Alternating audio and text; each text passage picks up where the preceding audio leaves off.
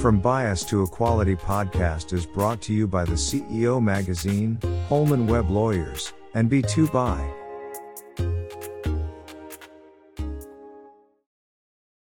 Hello, and welcome to my podcast From Bias to Equality.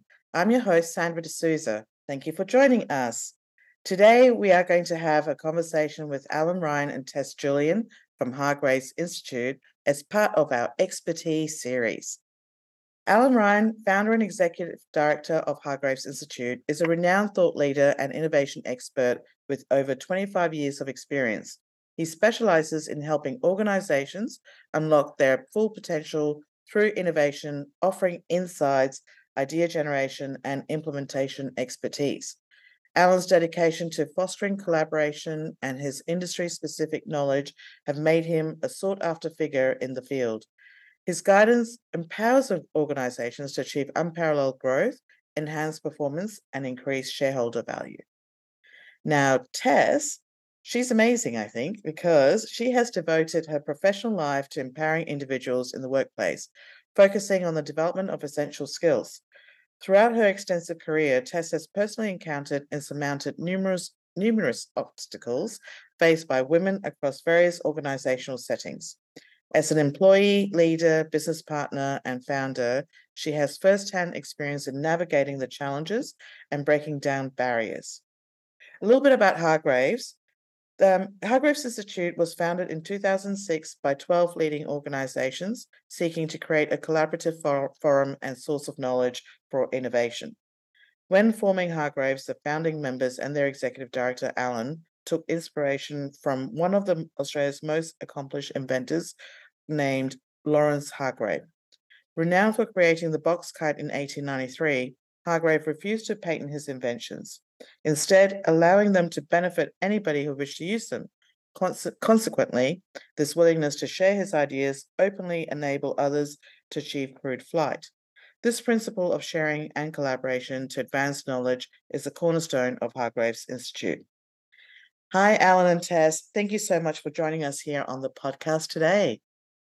Thank you, Thank you for having us. Now, I know this time I've got both of you on the here joining me in the interview. Normally I do a one-on-one, but I'll try and direct the questions to each one of you. So I'm going to start off with Allan. Allan, I want to know, what would you like to add to your bio? Well, thank you, Sandra. What I'd like to add is that my original training was a mechanical engineer, which means I love to know and understand how things work. And what my passion is, and what I've been doing now for a long time, is helping organizations make change happen and executing strategy.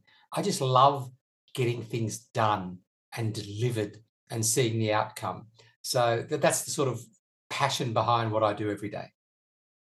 Well, that's wonderful. I wasn't expecting you to talk about that, but that certainly gives an insight into the way that you think and the passion that you have, which I can really hear that through. And so what about you, Tess? What else would you like to add to your bio? Well, I think the thing that I have always done is be an educator, a facilitator, a trainer. That's what I love doing, and I love working with groups of women, but I also love working with groups of anyone, really. And we are very fortunate because we work with people who want to learn how to innovate. They want to learn how to be better. And so it's sort of a joyful occupation, really. Well, that's a nice way to put it. I guess helping you to live your purpose. Okay, so Tess, I'm going to ask you this next question, and you can be as honest as you want to. If there's a backstory, or how did you both start working together? Well, I had done a lot of work in the vocational education and training system around innovation and innovation skills. And I had my own company. And at a certain point, I decided I wanted to grow and go and work with other people for a while. So I disbanded my company and I met up with Allan, who was at that time the godfather of innovation. And so we started. Was he scary at the time? Sorry, I can't help but say never that. Scary, never scary. The guru, perhaps. Anyway, we started to work together around innovation, collaboration, all things that, I enjoy doing. And then, of course, innovation's good for women. Women are good for innovation. So the diversity aspect of innovation came about, maybe 6-7 years ago.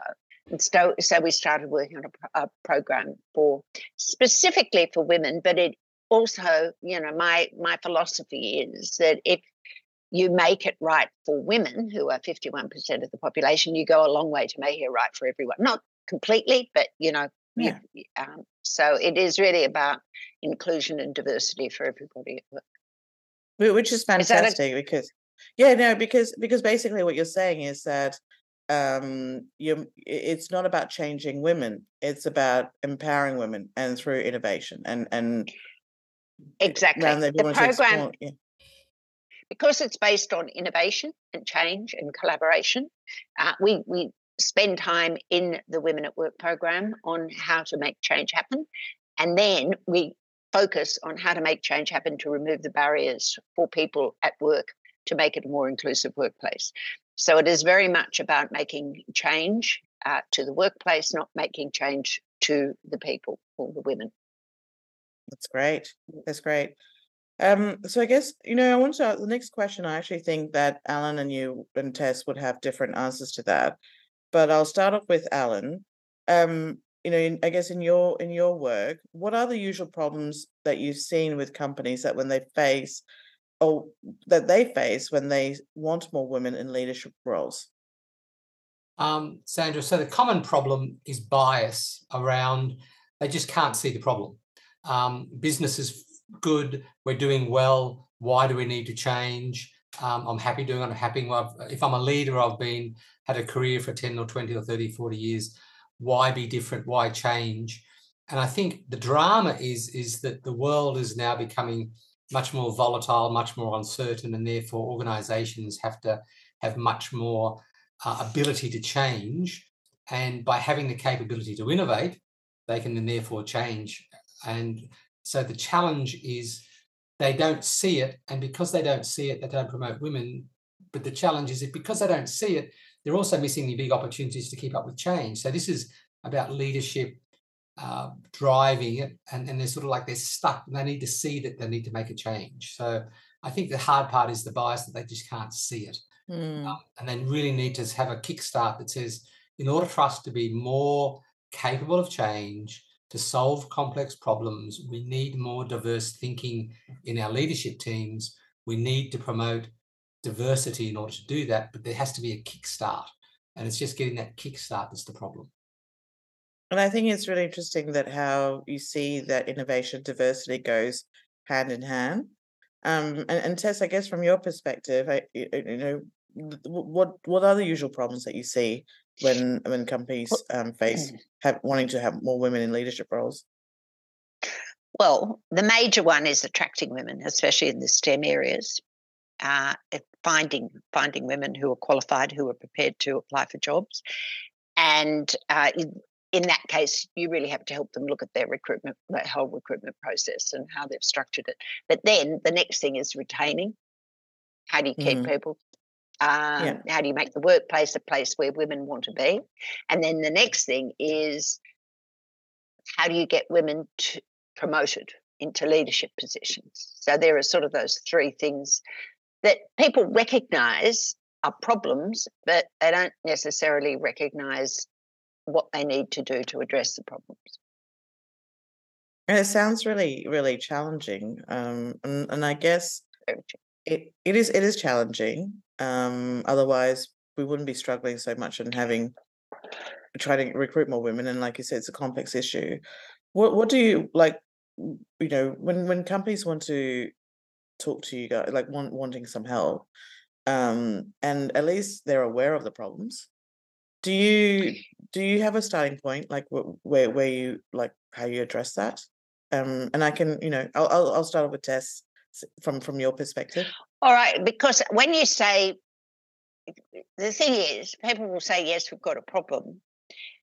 But because, as you say, Sandra, the solution's very complex. And in some ways it means actually rethinking and reframing your thinking about how you do everything at work. What you find is that employers go, whoa, I don't think I want to go down that track. That sounds hard. And they'll opt for a quick fix. And well, that's often let's just do a women's program, or let's do a session on something and, fix it. And then we've ticked the box. And obviously that doesn't work because it is quite a complex process. So and it's just not one off, is it, Tess? You can't just say just do a program and that solves everything. Well, I quote Gary Hamill here. I like this quote. He says, genuine transformation in companies is rare because few leaders are capable of, 1, imagining radically different future states, 2, approaching change systematically rather than looking for a silver bullet, and 3, persevering over the 3 to 4 years it takes to make deep change irreversible. And that's certainly been my experience. However, we have had examples of companies that have done that and have reaped the benefits of that perseverance and grit. No, that's good to know. I mean, well, no, it means that it's possible, and it is possible, absolutely. And if you're committed to it. And so, Allan, I'm going to point this question to you. I guess with you would have come across, I guess, in helping companies, part of the company people resisting change. They don't want the changes.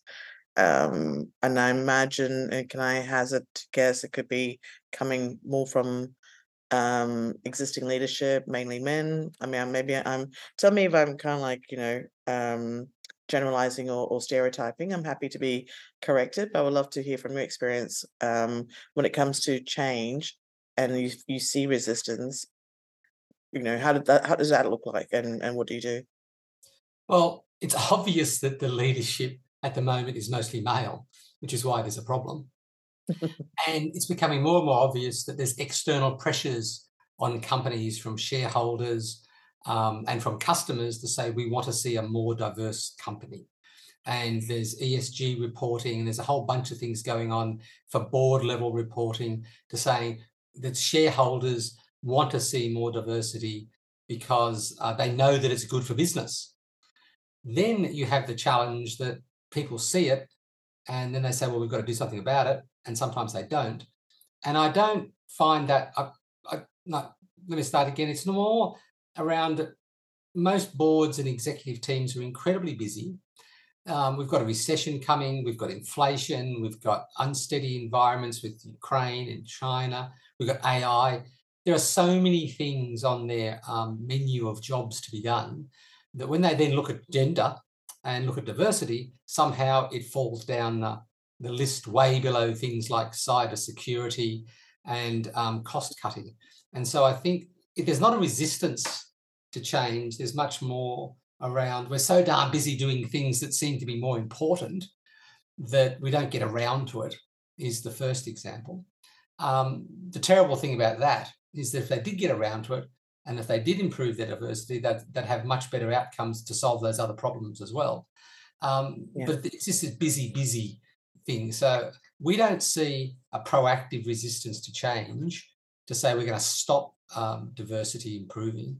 What we see is we're just so darn busy doing so many other things that we just don't get around to it. It doesn't get on. We know we want to, but we just don't get there. And I guess it's not seen as top priority.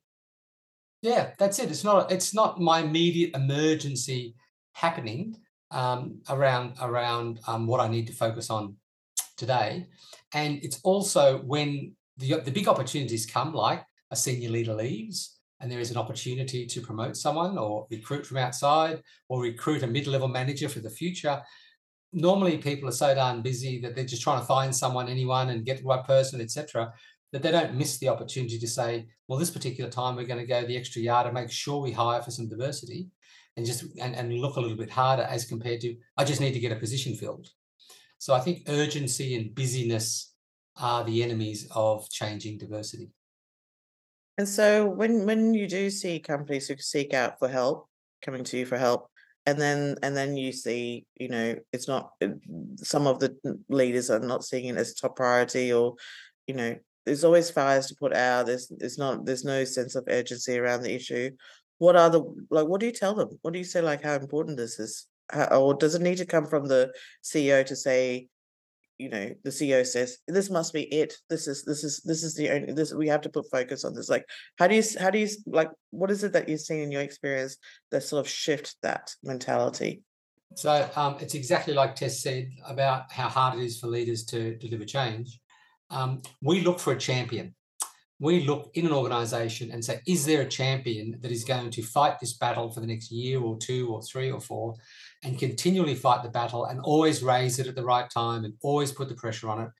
And so that it doesn't have to be the CEO. It has to be obviously somebody with influence.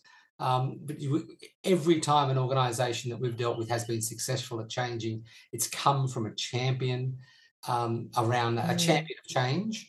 And that's the absolute secret. And it's that top, and they have to be a person of influence. And that's the secret of actually making it happen. It's that champion. So that's the secret sauce. Well, I think it's a secret sauce. And it's a secret sauce around many things, because when things are busy, who speaks up for more diversity? When they start cost cutting, who speaks up? Right? You need that champion that says, we need to continue our diversity programs even though we're cutting costs. You need that champion. And then once the champion then achieves more diversity and we have more women in more senior roles, then you get a community approach and there's a lot more diversity happening. So that, and then you start a roller coaster and then they just grow and grow and grow. But in the early days, it's identifying a champion with a true passion. But also, I mean, my observation is you need a CEO and an executive team that's very open to it as well. Yeah. And the research suggests that CEOs and executive teams are often very open to it.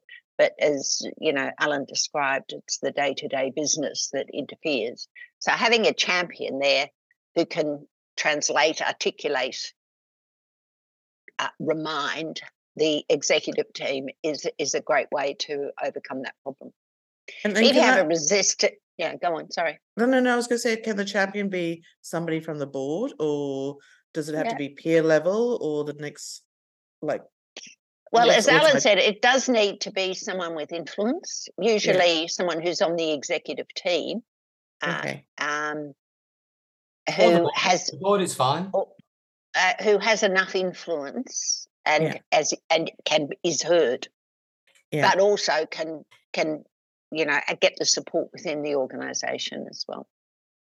Okay. Yeah. I mean, I asked that because you said, just even if you have the executive team that's open, by having a champion from the board will help give them that reinforcement of support, which will cascade down, I guess, or that they know that there are competing priorities, but the board backs them, then they're okay, in a way. Well, that's right. And you do need the top down and bottom up. So you do need to have your diversity, like a mechanism within the organisation, a diversity committee or an alumni association or something that actually keeps things happening and because you do need that movement underneath as a part of the staff, the employees as well.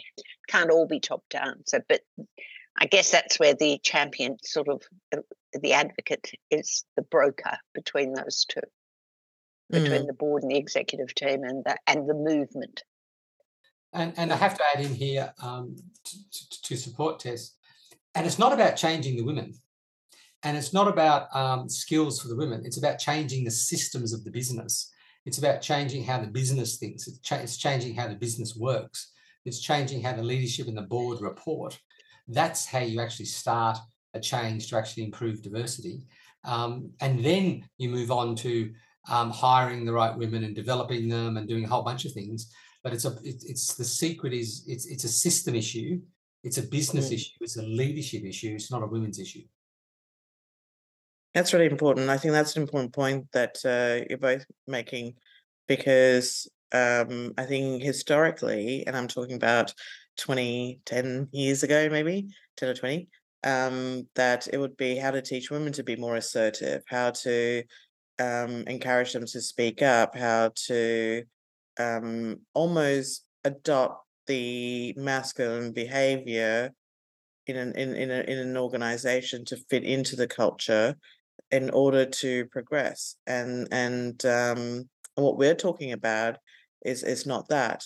And that's a really important point to make, because women don't need fixing.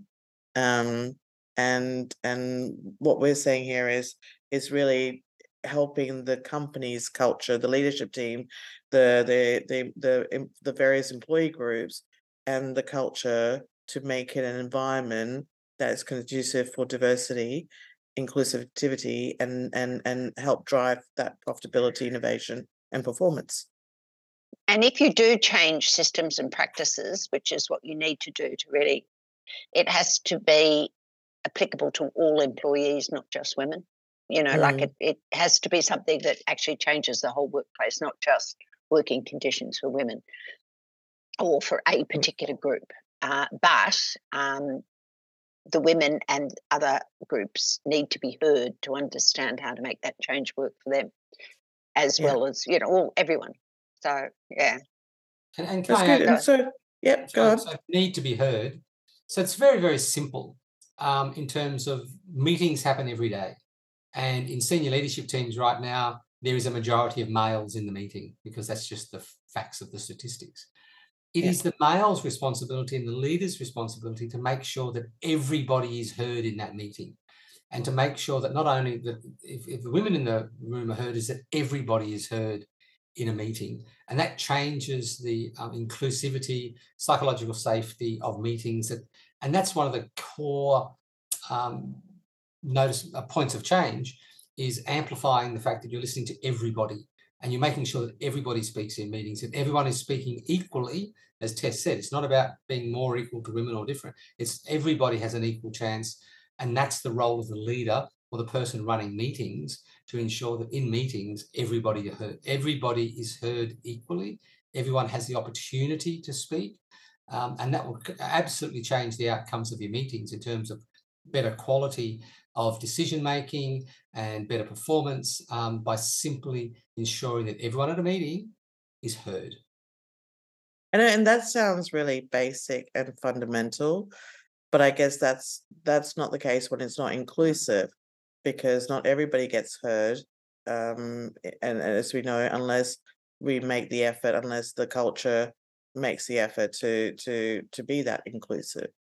And so I guess in your experience, having seen the transition and change with companies that you've worked with, what are the type of results that you've seen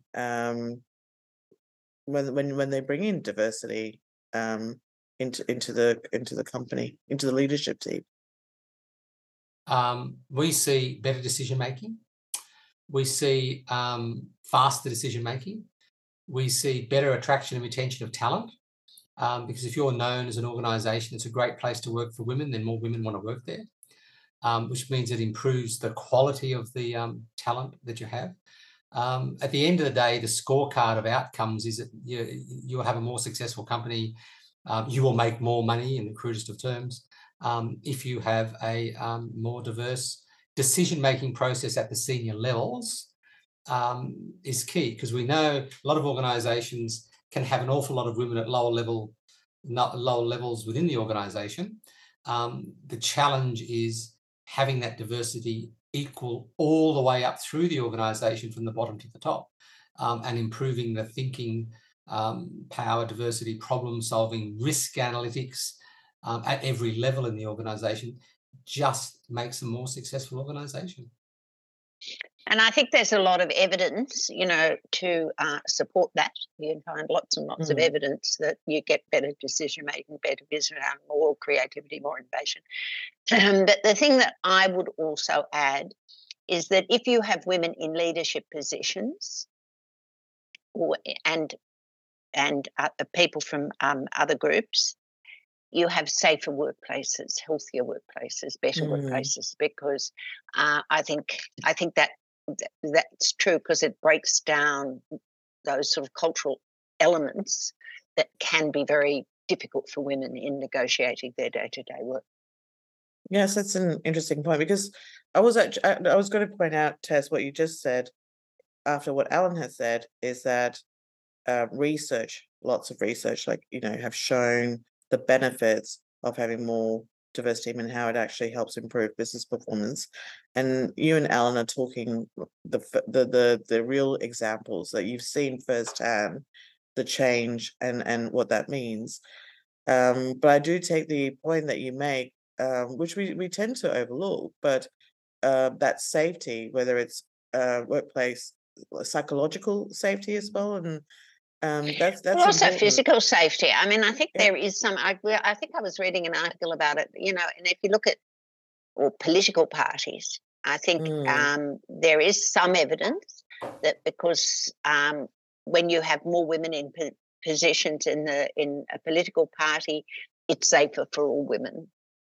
Yeah. And that's one of the big reasons. And I think that I did read that as well. There's research that shows that's true in organisations as well.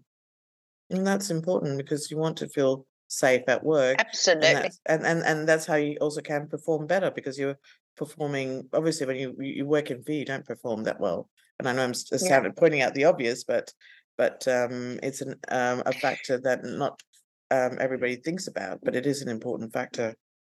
Well, things like women's specific health issues. I mean, women have health issues that men don't have. And if you have women in leadership positions, they can sort of accommodate those and be sensitive to them. So, I mean, that's just a small example, but I think that's important. That's great. I'm going to ask you a strange question. Just because I know we talk about gender balance, but besides having more women, what does a really inclusive leadership team look like to you? I've got the answer to this one.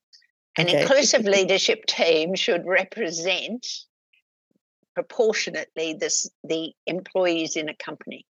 So you should have the same percentage of women on the leadership team as you have as employees, the same percentage of, the same percentage of minority groups, cultural groups. Of course, that is your ideal, but in order for that to actually work, you have to make sure that you have good representation of different groups across the whole organisation. But, I mean, ideally, if you're looking at a mining company, I suppose. Yeah. But that's... Yeah, that's actually, I like that, because that is also what we want changing it to when we were talking about the politicians. That's what we want in Parliament, isn't it? When we elect absolutely politicians to represent the constituents, you want, yes, it's one person, but the whole makeup of the elected official is to represent the diversity of the country, of the community. Yeah, that's exactly right. And organisations should represent the diversity of the community, and then the leadership team should represent the diversity of their organisation. That's, really. Yeah. Allan, did you want to add? Yes. I want to add that if you have a truly diverse organisation, when I see them, and we've had the pleasure of working with them, they have much more robust conversations. They have much more robust meetings. They hear everybody's voice. They have contradictory voices.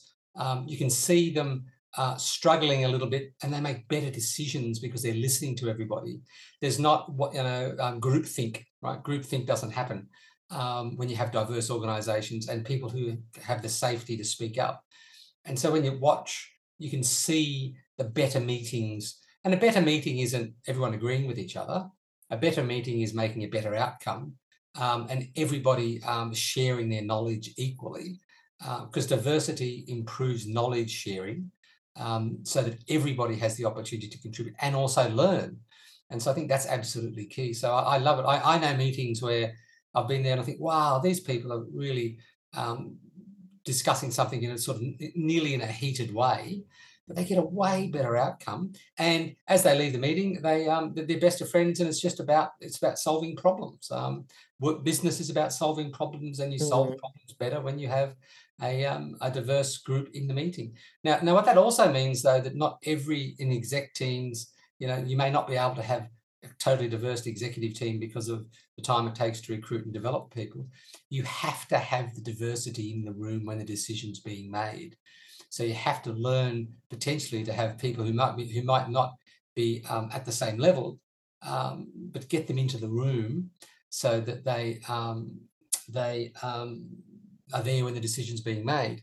I heard a wonderful story today of a consultant who was interviewing one of the for a whole new business in India, and they were interviewing a senior leadership team and one-on-one, and they asked that at every interview that they had a junior person come along for the interview. So they interviewed the senior person and a junior person at the same time, because a lot of times there's a disconnect between the senior people and the people actually running the business. So the senior people don't really know how the business is being run every day. And so there's a huge benefit of having that diversity in the room so that people know what's actually happening on the ground, rather than just because I'm the boss, I assume that I know what's happening on the front line. You don't. You have to bring different people into the room so that you actually do know what's happening. And that's so was a junior person part of the recruitment panel? Did they ask the questions, or was that the point? This was a consultant interviewing a whole leadership team around a change program, and they really wanted to understand the business. And they said, if you just interviewed the leadership team, you'll get the leadership team's view, and they don't really understand the business. So they only bring one junior person in, or did they have a little sort of? Sorry, we can have this conversation later. Let's get. I'm happy for you to continue this. It's a valuable tool. It is good. I'm intrigued.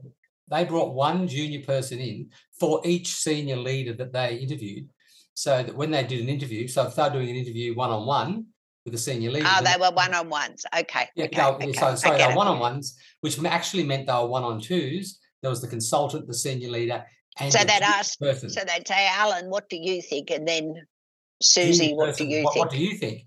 Right, what do you reckon? And sometimes they would then have watch a lovely conversation between the senior and junior person saying, well, this is what's really happening.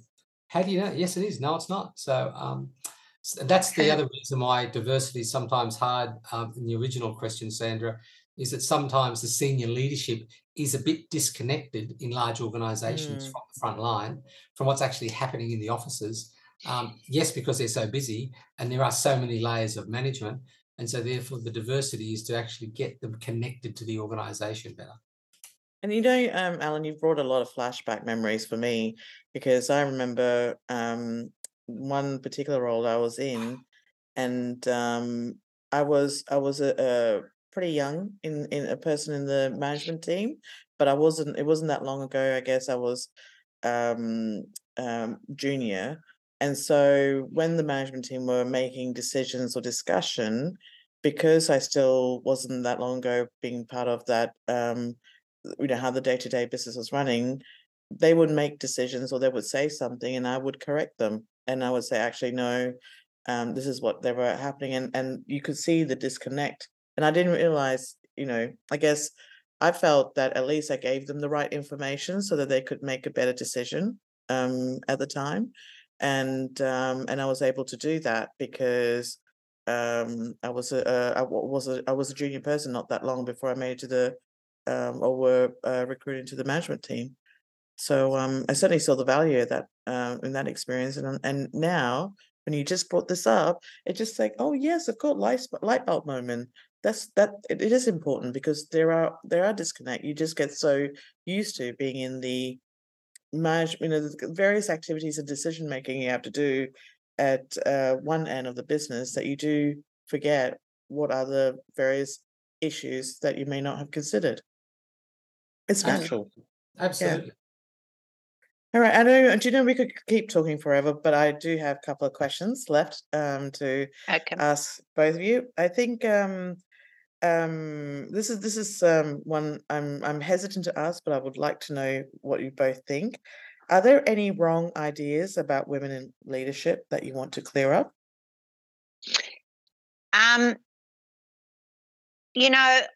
What I see very often in my training programs is somebody who'll say, well, that's all very well, but the worst manager I've ever had was a woman.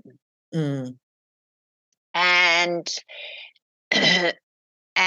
I've thought about it long and hard, and it occurs to me that we judge women very harshly and more harshly. We notice them because they're less obvious, because there are fewer of them. So you notice them, you judge them more harshly, and in a way that is sort of discriminatory because we expect more of women than we expect of men. So so I say, well, of course, there are as many bad women managers as there are male managers. It's that happens. But if there is any part of any advice I give is don't just lift yourself up, lift everybody up, amplify everybody. Your role is to make to lift people if you're going to become a leader or a manager. So, I think that's one of the things that I have observed, that we are much harsher on women when they fail or when they make a mistake or when they're not so good. I agree. I agree with you. Do you know, Tess, I was also just thinking about that recently because of a comment, and I was also thinking about it just this morning. I was talking to somebody and he said, because, there is obviously a greater push and a lot of discussion about having more women leaders, and it's part of the work that what I'm doing. And he mentioned that it's becoming problematic because women are being promoted when they're not ready, and so they fail in those roles. And it got me thinking: am I doing a bad thing? Is this wrong to try and push this, doing what I'm doing? But then it got me thinking: is that how many male managers do we know who were promoted and were not ready? And the reason, absolutely. Yeah, and the reason why there is more notice on the women is because it is, women do get judged harshly. That it's every mistake, and I remember that also in my corporate career, every mistake you make, everyone notice. But if it's and I don't want to make this as about gender issue, and Allan, I'm happy for you to say, share your opinion, but it is always more forgiving when a guy makes a mistake compared to a woman makes a mistake, and that's my observation as well. Because there are a lot more of them making mistakes so you don't notice, like partly. But that's right. Really, how many men have been promoted who were not up to who weren't ready? Yeah. So that doesn't wash with me. No, but it got me thinking, and I think that's where I've come down to the same conclusion as you, is that, and Allan, I'll come back to you, but it's just there is so much more visibility every time a woman, and it's not men judging women harshly, women also judge women harshly. It's from both. Yeah. So it's challenging being a woman in leadership roles for any women. And also, I'll just say one other thing, that the way we define merit, the way we define jobs, are very much based around the traditional male leadership, which may or may not be appropriate for the situation that they are in.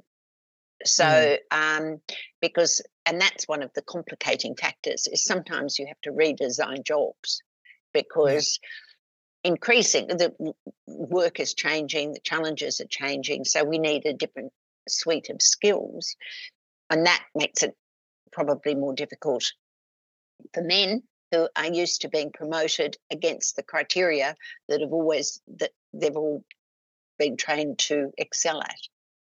Yes. And women haven't. Yes, and I can really have a whole another interview hour with you on that. But I actually want to hear Allan's feedback on this question. So, Allan, you was going to add before I rudely interrupted you? No, that's fine. But you're saying what are there any wrong ideas? There are hundreds and hundreds of wrong ideas about the gender issue, and it really boils down to, as Tess highlighted, the world has changed. The world of work has changed. We've gone through a period of pre-COVID, then COVID, then post-COVID. We've now in the world of flexible working. We're in the world of AI. We're in the world of, it's called activity avalanche, where people have got so much to do they can't breathe. There's shortages of talented staff. There's inflation. The world has changed. And so what we knew was the right thing potentially yesterday or before may not be right now. And leaders who have been leading their organizations for 10 or 20 years have only been leading post-COVID for a year or so. So it's a case is that we have to learn to change with it. And a lot of the data and a lot of the experiences are very valid today as they were before, but a lot of them are very different. Gender balance in a diverse, flexible workplace is even harder because people are not in the office as much and have competing roles. And so we have to recognize that it is a tough environment and people have not navigated the future of work very well. And it is still being solved. And we've also got things like purpose now. We've got sustainability. We've got a whole bunch of competing things that leaders have to look at. That it is just an amazingly busy, volatile, uncertain, all those sorts of words world that we have to navigate. And we still have to deliver growth. And we have to deliver shareholder value, and we have to count success in dollars, and we have to write a report to the stock exchange if we're a public company saying what we've done both financially and for our environment, social and governance, ESG. So it is just an incredibly topsy-turvy world. And I just got to come back to it. The companies that are successful are the companies that have diversity of thought and can see through these problems by seeing all the different viewpoints. And they are the companies that are going to be successful because diversity gives you better decision-making. That's a very good point.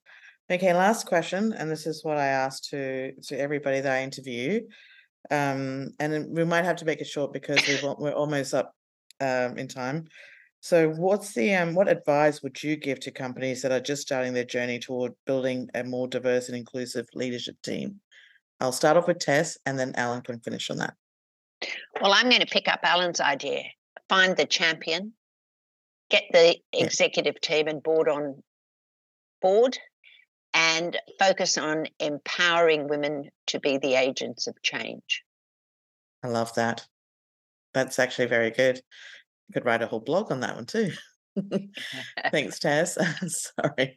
Allan, Tess said that she took your ideas. Would you like to add to that? Well, I'll take Tess's ideas. No, I won't. It still boils down to numbers. It still boils down to looking at your leadership team and how many people are there and how many should be women and when are people are retiring and leaving and you're going to replace them, and then the team underneath that, and do you have the quality of middle managers you can promote up to be senior managers, and how are you going to hire women? And I'm not a believer in ratios and things like that, yet I am, because it says, there's lots of excuses why you're going to hire another man, lots of reasons why you hire another man. But if you're chasing the numbers, and if you're saying that we are going to start, then you've got to say we are going to hire ourselves a new CFO and she's going to be a woman. We are going to hire ourselves a new chairman of the board, or get a new chairman of the board, sorry, and we are going to get a woman. And they make that decisions. And so it's not about ratios, and it is about ratios. It's not about counting the numbers, and it is about counting the numbers.